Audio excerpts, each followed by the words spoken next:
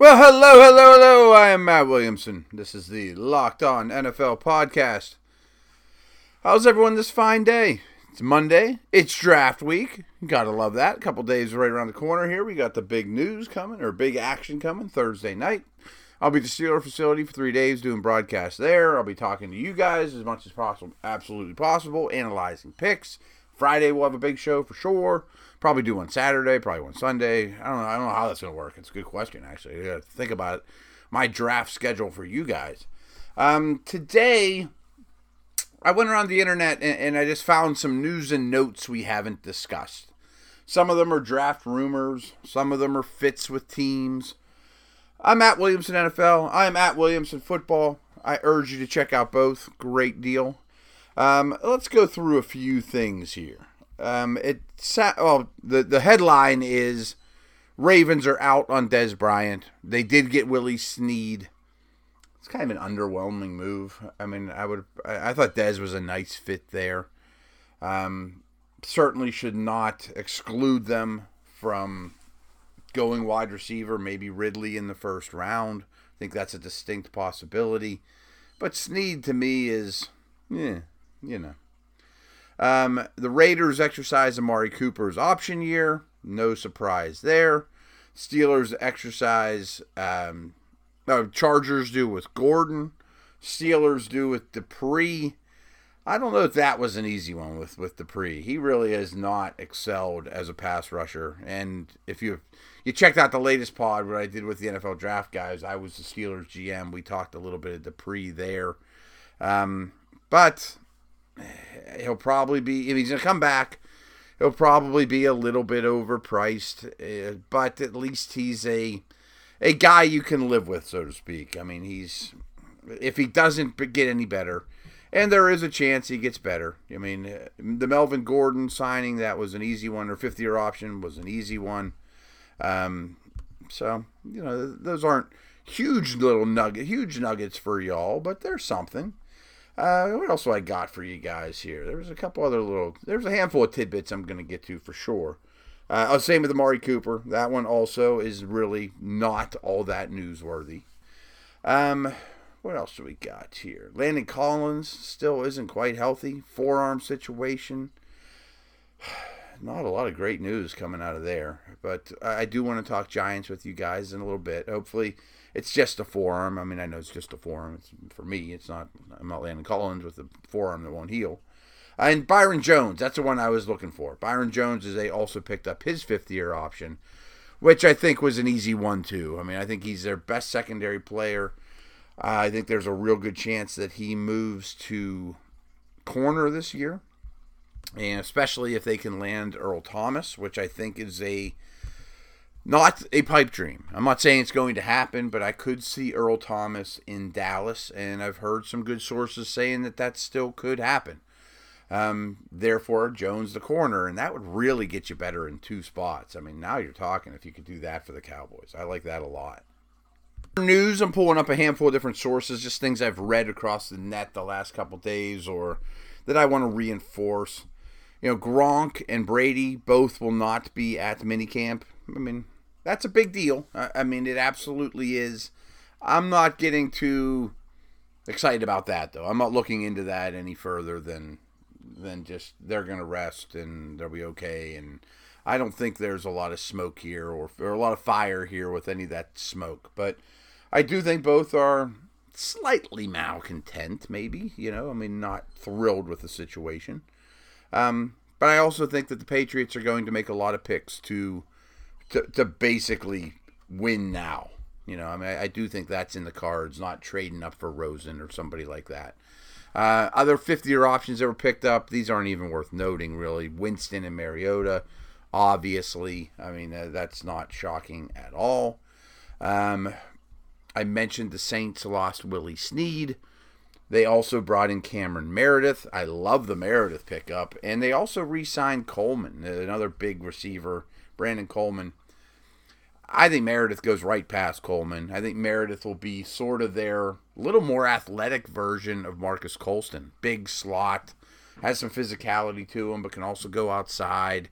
I do think they absolutely need a tight end, but bringing back those two receivers lessens that need to find the next Jimmy Graham too. So I like those. I like a lot of things the Saints are doing, to be very honest with you.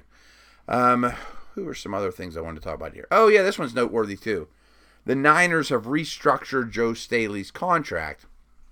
And the reason that's noteworthy is it pretty much assures them that Staley's going to be back this year and next.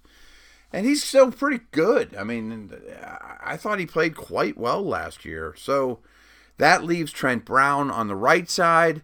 I think you're pretty well set at tackle.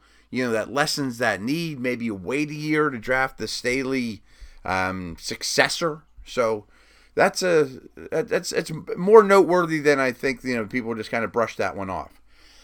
C.J. Anderson was released. That's something we haven't talked about. I bet he gets picked up soon. Miami had a lot of interest in him. I would think right after the draft, a team or two that gets shut out in the top running backs turns to C.J. Anderson, and maybe he's even one of those type of guys that gets signed during the draft. Like Michelle Chubb, all those guys start falling, and a team like Miami just calls up C.J. Anderson in the third round and says, let's lock it up. Big conversation last night. James Harrison retired on Twitter at Williamson NFL. Is he a Hall of Famer? I really think no.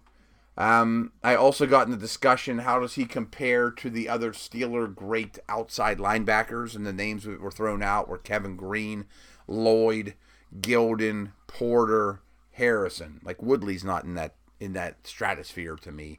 And initially I said that list should go Green, Lloyd, Harrison, Porter, Gilden. But you guys on Twitter, and the more I thought about it, I put Harrison at the top. I think Green had the best career, and he's in the Hall of Fame, and I think he's a borderline Hall of Famer, to be honest, no offense. And I don't think Harrison is a Hall of Famer. But I think that he was at his best, the best of those Steeler outside linebackers, if that makes sense. So I guess that's a big deal. Another signing was Eric Kendricks. And this was noteworthy too, because I just did for those of you who haven't checked it out, definitely check out WilliamsonFootball.com. Today's state of the franchise was the Vikings. And they gave Kendricks 5 years, $50 million. And the more I delved into him and the team and all those good things, the more I thought, this guy's one of the better linebackers in the league. I mean, really is one of the best true second-level players in all of football. So, it doesn't get that. But the more homework I did on Kendricks, the more I thought, yeah, he is one of the best linebackers in the league and deserves all that money. And that's not going to be something that gets a lot of pub, but that's a big deal. All right. So, another little nugget that I found on the internet was a friend of mine, Tom McShay. I worked with him for 10 years, and we did the Senior Bowl together, and he knows his stuff, and he's pretty dialed in, that's for sure. He released something on ESPN today, just kind of his news and notes. And I matched him with some other things I was listening to. He really thinks it is down to Allen and Darnold. My feeling, what I've been told for that first overall pick, what I've been told is I think it's going to end up being Darnold. And then at 2, I really think that's going to end up being Barkley. So I think the top 3 picks will go, and I feel pretty firmly about this now, Darnold, Barkley, Baker Mayfield. And there is some talk about Mayfield versus Rosen for the Jets. There's some talk about what if Darnold falls to 3. I think if he falls to 3, the Jets would jump on him. But I think Baker is their guy, and I think they'll end up getting him. Of course, a team like the Bills could absolutely try to swoop in. I don't know that they would give enough to get to 2, but, and I don't know who they'd even take. I would guess they would take Allen or maybe Rosen, but I think they'd take Allen. But I think that when it's all said and done, I bet these 3 stand put, and it goes Darnold, Barkley, who they probably think is the best player in the draft, Baker Mayfield. Therefore, the Browns, and I kind of just got off of Todd's thing. I'm just kind of talking on my own here. The Browns then, I think, would run to the podium and take Chubb at 4. And if by chance he were gone, I think they would take Barkley. But I don't think that's really the greatest move. I've called it a couple times that if Chubb's off the board at 4, they become kind of the first team in draft no man's land. And they could field offers, especially for quarterbacks. Buffalo could get in there. But I think if they would make the pick, it'll be Chubb over Barkley. But if they have to take a pick at 4 and Chubb is gone, it would be Barkley. I'm also hearing from a pretty good source that Denver and Quentin Nelson is a very, very good possibility. I like that a lot.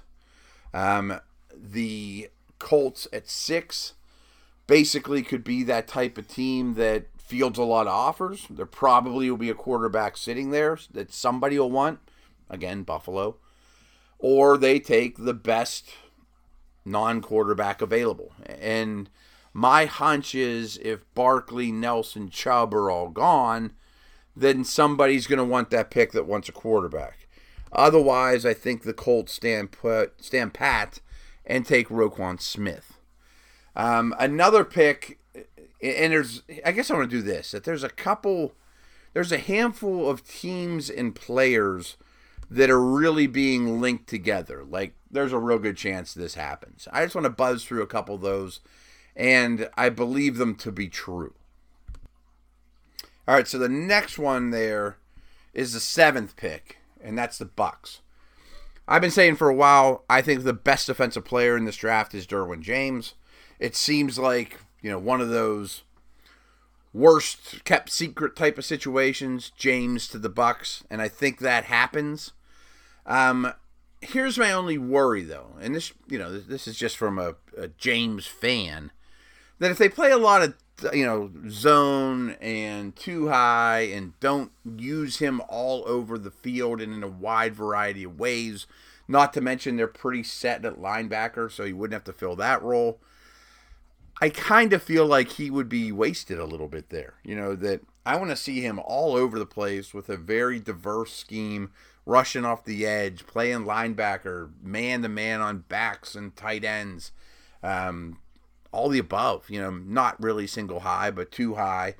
And I don't know that he would get the opportunity to do all those things if he stayed in Florida with the Bucs.